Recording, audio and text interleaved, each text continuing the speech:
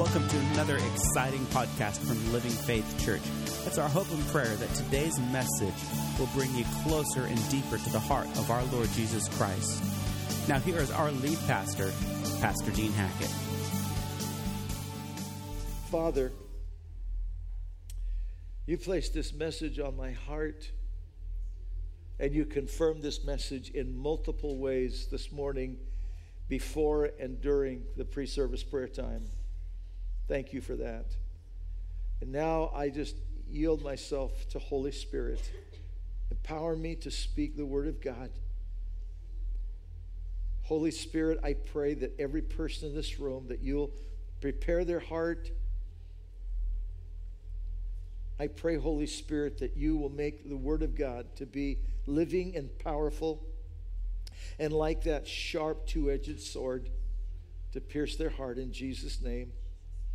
And we thank you, mighty God. Yeah, hear an amen? Amen. Amen.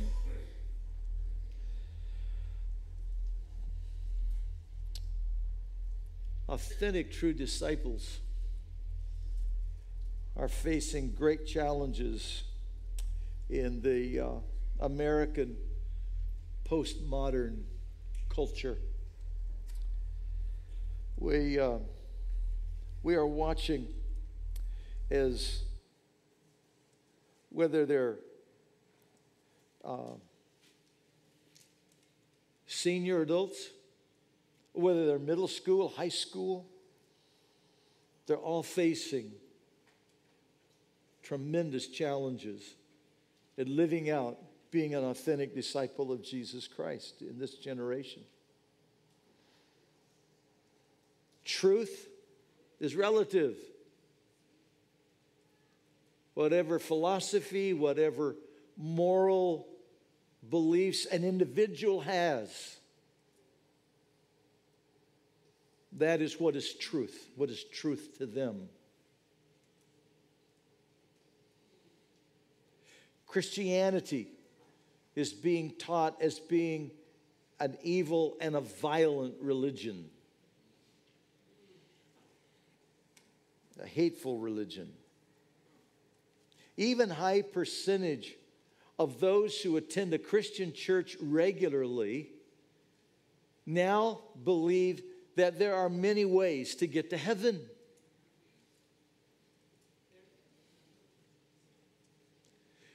Sex is expected now in dating, and in many times even on the first date. Boys and men are dressing up like girls, and girls and women are behaving like boys. The LGBTQ plus, and put all the letters of the alphabet after that, is no longer just acceptable behavior, but now it is being taught and is believed that they are that way from the womb, no matter what the biological may show them to be. And if you take a contrary stance to any of these systems and any of these beliefs, then you're marginalized. You very well may lose a scholarship opportunity. You will be passed over in promotions. You may lose your job, and you may even go to jail.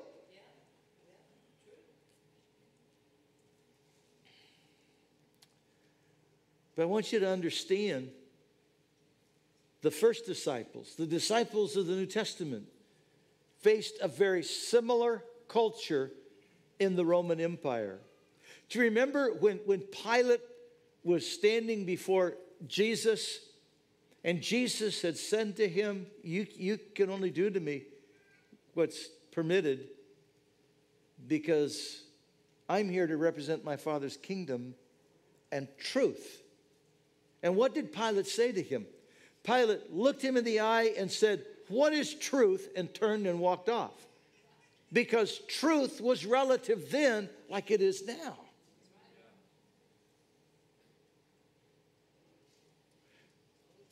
The Roman culture had many gods. They worshiped Caesar, they worshiped Diana, they worshiped Jupiter, they worshiped Mars. That's just to name a few.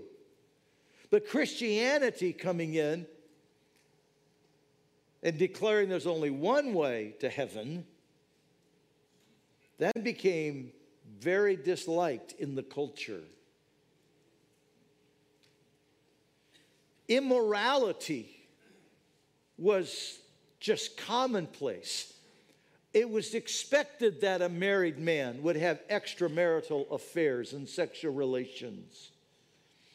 It was commonplace for men to visit male prostitutes and for women to be involved in lesbian relationships. That was commonplace in the Roman Empire. What I'm wanting you to see is they were facing very similar pressures that we're facing right now in our culture. So that begs the question, why would Jesus Christ pick that time to plant his church, to build his church? Why didn't he pick during the time of Josiah or Hezekiah when there was great spiritual revival? Build your church then, right? Why do you pick one of the most ungodly cultures in the history and violent? Do you remember how they would go to the gladiatorial games and just cheer? And the more there was blood, the more they would cheer. They would go to parties and they would eat and drink alcohol until they were sick. They would go outside and vomit and come back in and eat again until they were sick, go out and vomit, come back, eat again. You just go, really? Wow, what a culture, right? Why would Jesus pick that time? Well, he told us in Matthew chapter 16, verses 18 and 19, when he said, upon this rock I'll build my church. Listen, and the gates of hell shall not prevail against it.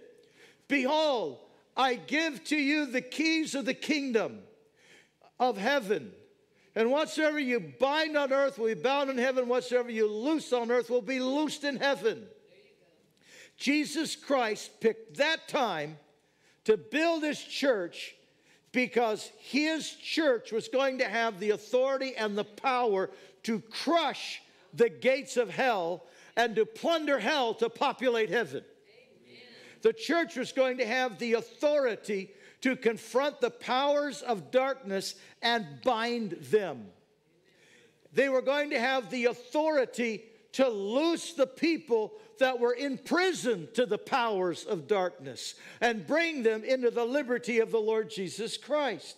And so he says, I'm going to build my church now because it is so evil and wicked now. My church will shine like the bright beacon I've meant for it to be, because my church is going to be a city sat on a hill. Amen. But he also knew that the church wouldn't be able to do that in their own strength. It was kind of like, do you remember the children of Israel were on the east bank of the Jordan River, what we would know today as Jordan. Moses had gone to the top of Mount Nebo and been loved to death by God. He selected Joshua to be the next commander-in-chief and leader of the nation of Israel. But God knew that Joshua was facing a very intimidating and fearful time. In the land they were going to conquer was a heavy population of the Nephilim, the giants. And these men were anywhere from 8 foot tall to 12 foot tall. Like there was one giant that had already been defeated, King Og We really don't know. I mean, that guy was really a giant.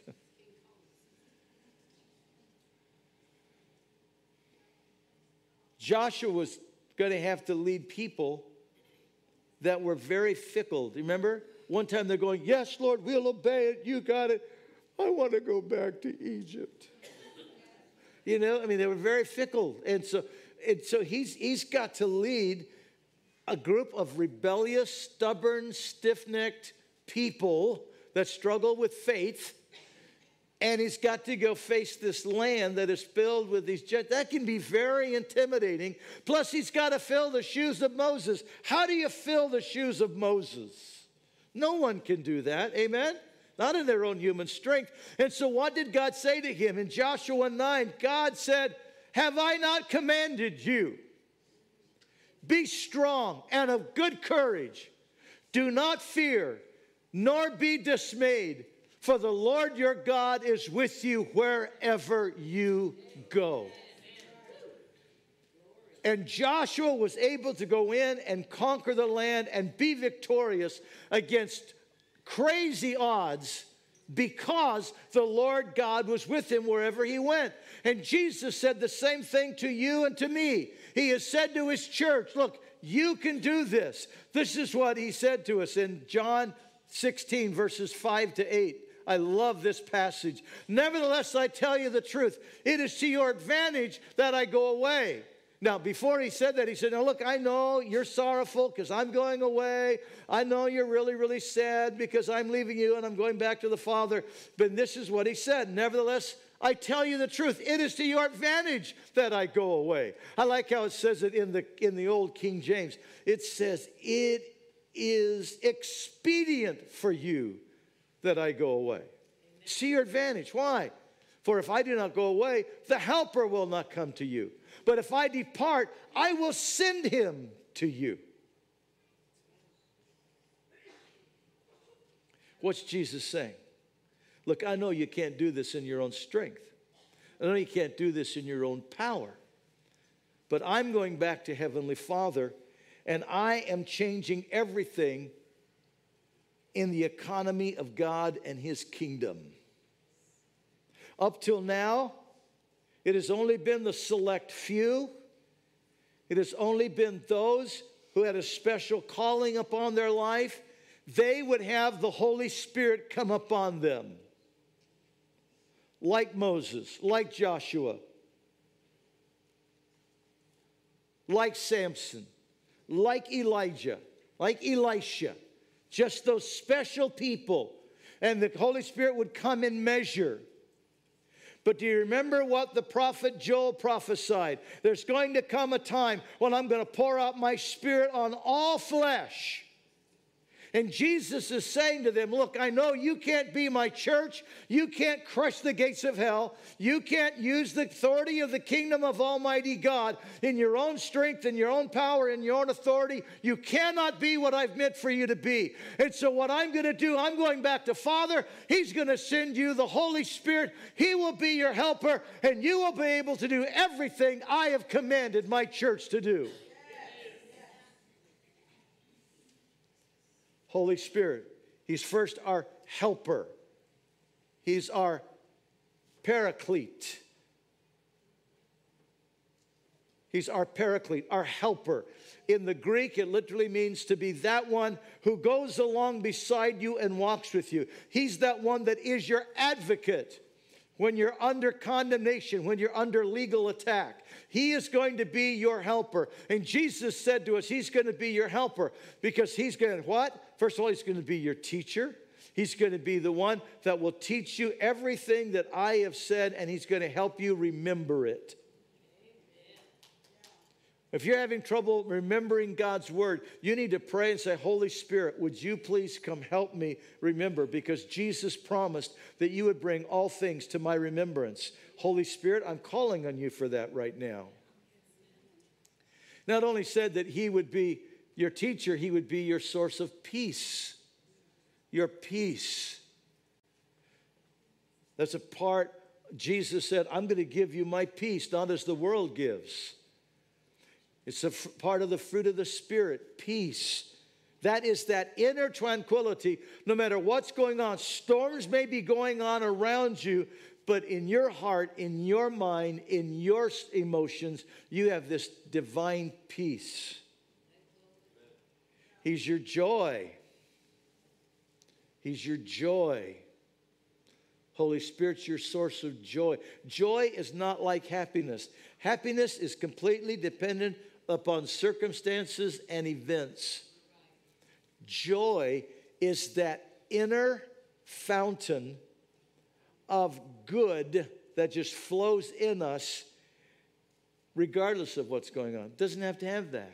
In fact, you can be going through some really tough times, but you've got this inner joy that just bubbles up and fountains up and gives you just a sense of well-being inside. Amen? Joy. He's your source of love. He's your source of love. God is love. Holy Spirit's your source of love. The fruit of the Spirit is love, joy, peace. Holy Spirit will flood you with God kind of love. In circumstances that is not lovely, dealing with people who are not lovely,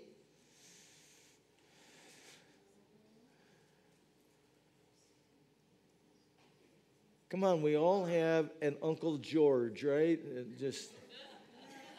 I'm not thinking of anybody particular when I say George. That's just a name off the top of my head. But we all have those. We all have neighbors that you wish, could we build a concrete wall 4 feet thick and 20 feet high? You know? We all have neighbors. So you deal, but listen, Holy Spirit in you will give you God kind of love that will see their worth and value that they don't see in themselves. That will be able to bless your enemies. You'll be able to do good to those who persecute you. You'll be able to speak good to those that speak evil of you. Come on, amen? God kind of love. He helps us to know the truth when we get confused. He said he will guide you into all truth. He will help us know the truth in those times when we're confused. We're not certain what we should do. We're not certain how to handle this situation. We're just not certain what's going on. And so you wait, and Holy Spirit will give you a word of knowledge, or he'll give you discernment of spirit, or he will give you a word of wisdom, and he will help you to know what to do. He will help you to know the truth in that situation. Come on, amen? Holy Spirit, he's our helper. He's our guide.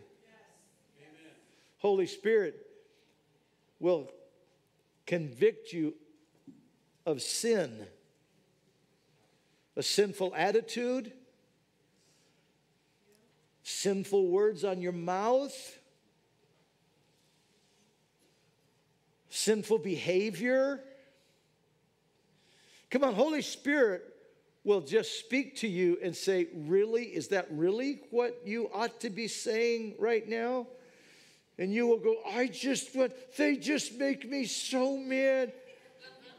And Holy Spirit will just remind you, you don't have to let anyone make you feel that way.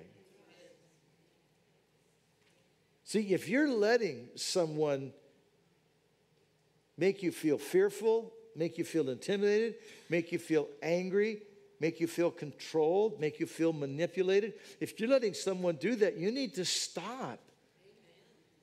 You got Holy Spirit inside of you. You don't let people do that to you. It doesn't matter what they behave inside of you. You have Holy Spirit that helps you to have all of these qualities in your life. And he will convict you of sin. I am so thankful. Holy Spirit helped me so much. When I first got saved, I had the worst mouth. It was so foul. I just had the worst words. And they just would come out. And I knew they were wrong. And finally I said, God, you got to help me because I can't do this. And I really felt impressed to pray, Lord, if I use those words, you just make me feel so bad that I feel like I'm lower than dirt. And I'm telling you, the next time I dropped an F-bomb, Holy Spirit just went, choo. And I went, man, I don't want to do that again. And it wasn't very long before my mouth cleaned up. Holy Spirit, help me, because Holy Spirit wants to enable you to walk in purity. Come on, amen? He's Holy Spirit. That's his very nature. And he wants to help you have that as your nature, Holy Spirit. But he's not only our paraclete, our helper. Holy Spirit is our source of power. The Apostle Paul wrote to the church at Ephesus. Now, may I remind you, Ephesus was the center of the worship of the goddess Diana. One of the 7 wonders of the world, the temple of the goddess Diana was there. Boy, I got to tell you, that's not a thing you want to go see. Both male and female prostitutes. It was so wicked. It was so evil. It was so filled with impurity and moral vileness. And yet it was the wonder. And remember when Paul first went there, he brought such a revival that he had to leave town. They were going to kill him, remember? Because they were impacting that. And so he's writing to the believers at Ephesus, and in the 3rd chapter, in verse 16, he says to them, this is my prayer for you, that you will be strengthened with all might by the Holy Spirit in the inner man. Holy Spirit inside of you, giving you a supernatural power, a source of power that comes from heaven itself by way of Holy Spirit. And then he goes on to say, and that you be filled with all the fullness of God. Wow, yes, Lord, grant that to us. Jesus was commissioning his church, and he was going to be sending out his church. But before he sent them out, he said, but listen, this is in Luke 24:49. He said, but listen, don't go do anything. He said, behold, I will send the promise of the Father upon you. But wait in Jerusalem until you are endued with power from on high. And literally the word endued there is the word for being clothed, to put on a garment. You're going to put on a garment of power. In Acts 1:8, but ye shall receive power. After that, the Holy Spirit has come upon you, and you shall be witnesses unto me, both in Jerusalem and in Judea and in Samaria and unto the uttermost parts of the earth. Almighty God is saying to you, my Holy Spirit in you will be your source of power. The Greek word is dunamis. We get the word dynamite from it. God literally fills your life with divine, holy dynamite. He makes you a spiritual superhero. You don't look very happy about that.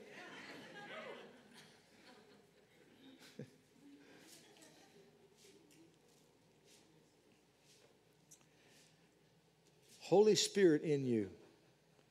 Might and power, the ability to stand, listen, the ability to stand before the powers of darkness and not be intimidated.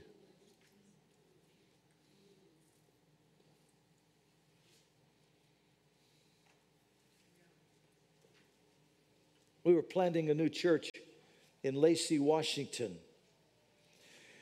We had leased a home. We had moved out of the parsonage of the church we had been pastoring, and we leased a home to live in to do this church plant. We hadn't been there but just a short time when in the middle of the night I woke up and realized there was something in the house. Wanda was asleep. The 3 kids were asleep. But I was aware that there was a power of darkness in the house. And I was aware that one of them was standing right beside me, snarling at me. And I got up. I slipped out of the bedroom so I wouldn't wake up Wanda. And that spirit went with me. And in the living room said, I'm going to kill you. I'm going to kill your family. Man, I tell you, a holy boldness came in me. I said, no, you can't. Not just you won't, you can't. And I began taking the authority of Jesus' name. What a powerful name it is. I began taking the authority of Jesus' name. And it took a while. I don't know how long I was there. Felt like forever. Probably wasn't. But I just took the authority of Jesus' name. And pretty soon, literally, without anyone, I looked and the door opened and closed and out one went. And then I rebuked another one. And the door opened. Those demonic, I don't know why they used the door. They don't have to. I think God was wanting me to know they're going. As if my spirit wouldn't have discerned that. But I cleansed that house. The next day, I walked the four corners of the property and we anointed the house in the name of Jesus. This house is under the canopy of God's glory and it's under the authority and protection of the Lord Jesus Christ. Come on, amen? See, God wants you to know. He's given you power. Power to stand against the forces of darkness. You do not have to live with condemnation. There is therefore now no condemnation to them who are in Christ Jesus, who walk not after the flesh, but after the Spirit. For the law of the Spirit of life in Christ Jesus has made me free from the law of sin and death. And by the way, that's going to be our study of the book of Hebrews on Wednesday nights. God wants you living in supernatural power and authority. You don't have to put up with the enemy beating you up all the time, feeling like you're lower than anything. Almighty God has made you a king and a priest to Almighty God. You are royalty. You are above only and not beneath. You are the head and not the tail. But you can only walk in that kind of a life when you have the power of the Holy Spirit enabling you to do that from the inside out. Amen? So how do you receive that power? By the baptism of the Holy Spirit. When you're born again and you receive Jesus Christ as Lord and Savior, the token that you're now a covenant child of Almighty God is your water baptism. That's your token, kind of like wearing the wedding band. That's your token that you're now a one-woman man, a one-man woman. When you receive Jesus Christ as Lord and Savior, you'll have no other gods before you. The token of your covenant with Almighty God is your water baptism. They immerse you beneath the water and lift you out. Amen? But there's another baptism that is spoken of in Scripture that Almighty God has for you. And that is the baptism of the Holy Spirit.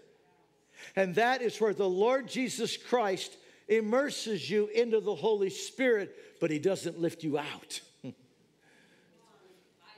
He wants you saturated with Holy Spirit. It's interesting because the very Greek word baptizo, from which our word baptism is a transliteration, baptizo was used in the dyeing of a garment. They would take a garment and they would put it in a vat of dye and they would keep it immersed until every fiber of that cloth was saturated with the dye, and then they would lift it out. Jesus Christ wants to saturate you in the power of the Holy Spirit. He wants to saturate your life so that every fiber of your being is under the power of the Holy Spirit. It was also used in the making of swords. They would take the metal and they would fire it and hammer it. And after hammering it, they would baptize it in a vat of oil. Then bring it out, and they would fire it, and then hammer it, and then baptize it in the vat of oil, they were tempering that metal so that it was hardened, it was strong, it could endure conflict, it could endure battle. And the power of the Holy Spirit, Jesus wants to baptize you in the Holy Spirit so that you have the strength and the metal to be able to stand against all the wiles of the devil, against all the attacks of the enemy, against everything that comes against you. You stand victorious because in Jesus Christ you are more than a conqueror. Come on, give him praise. Hallelujah. He wants to baptize you in the Holy Spirit. And the initial evidence of that baptism in Acts chapter 2, verse 4, they spoke in other tongues as the Spirit gave them utterance. God wants to give you a heavenly language, a spiritual language.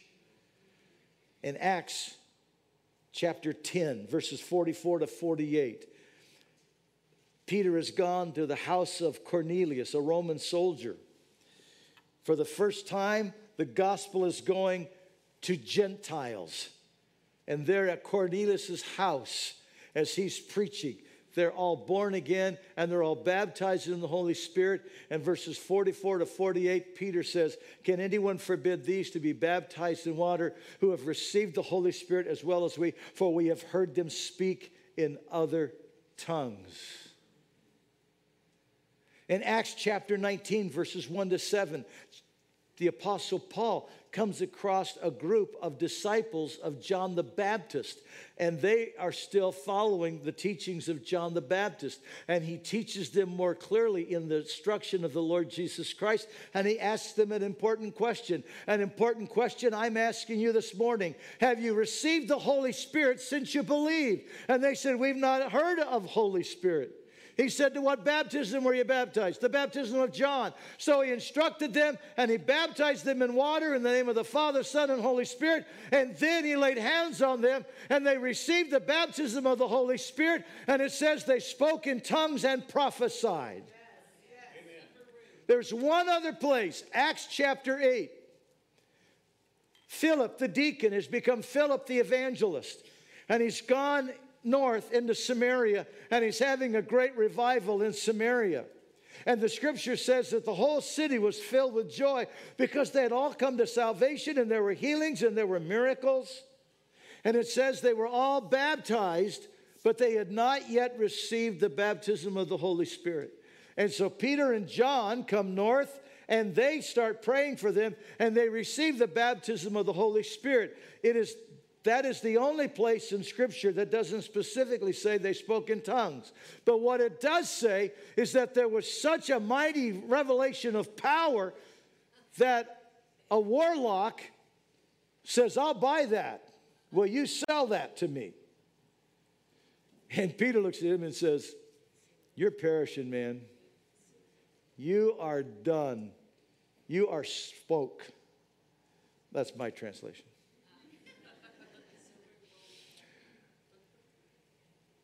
And the guy repented.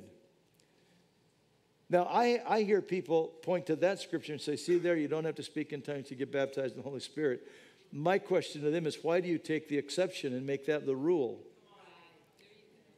Instead of looking, well, something obviously happened, and everywhere else when it talks about the baptism of the Holy Spirit, they spoke in tongues. Let's take the whole of Scripture. Amen? Because that is God's gift to you. There is no substitute for the baptism of the Holy Spirit. And the baptism of the Holy Spirit was never meant to be optional equipment for an authentic disciple of Jesus Christ.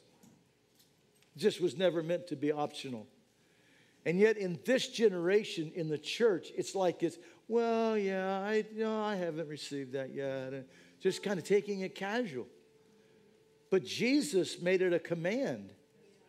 He commanded the first disciples, you don't go do anything until you receive the baptism of the Holy Spirit.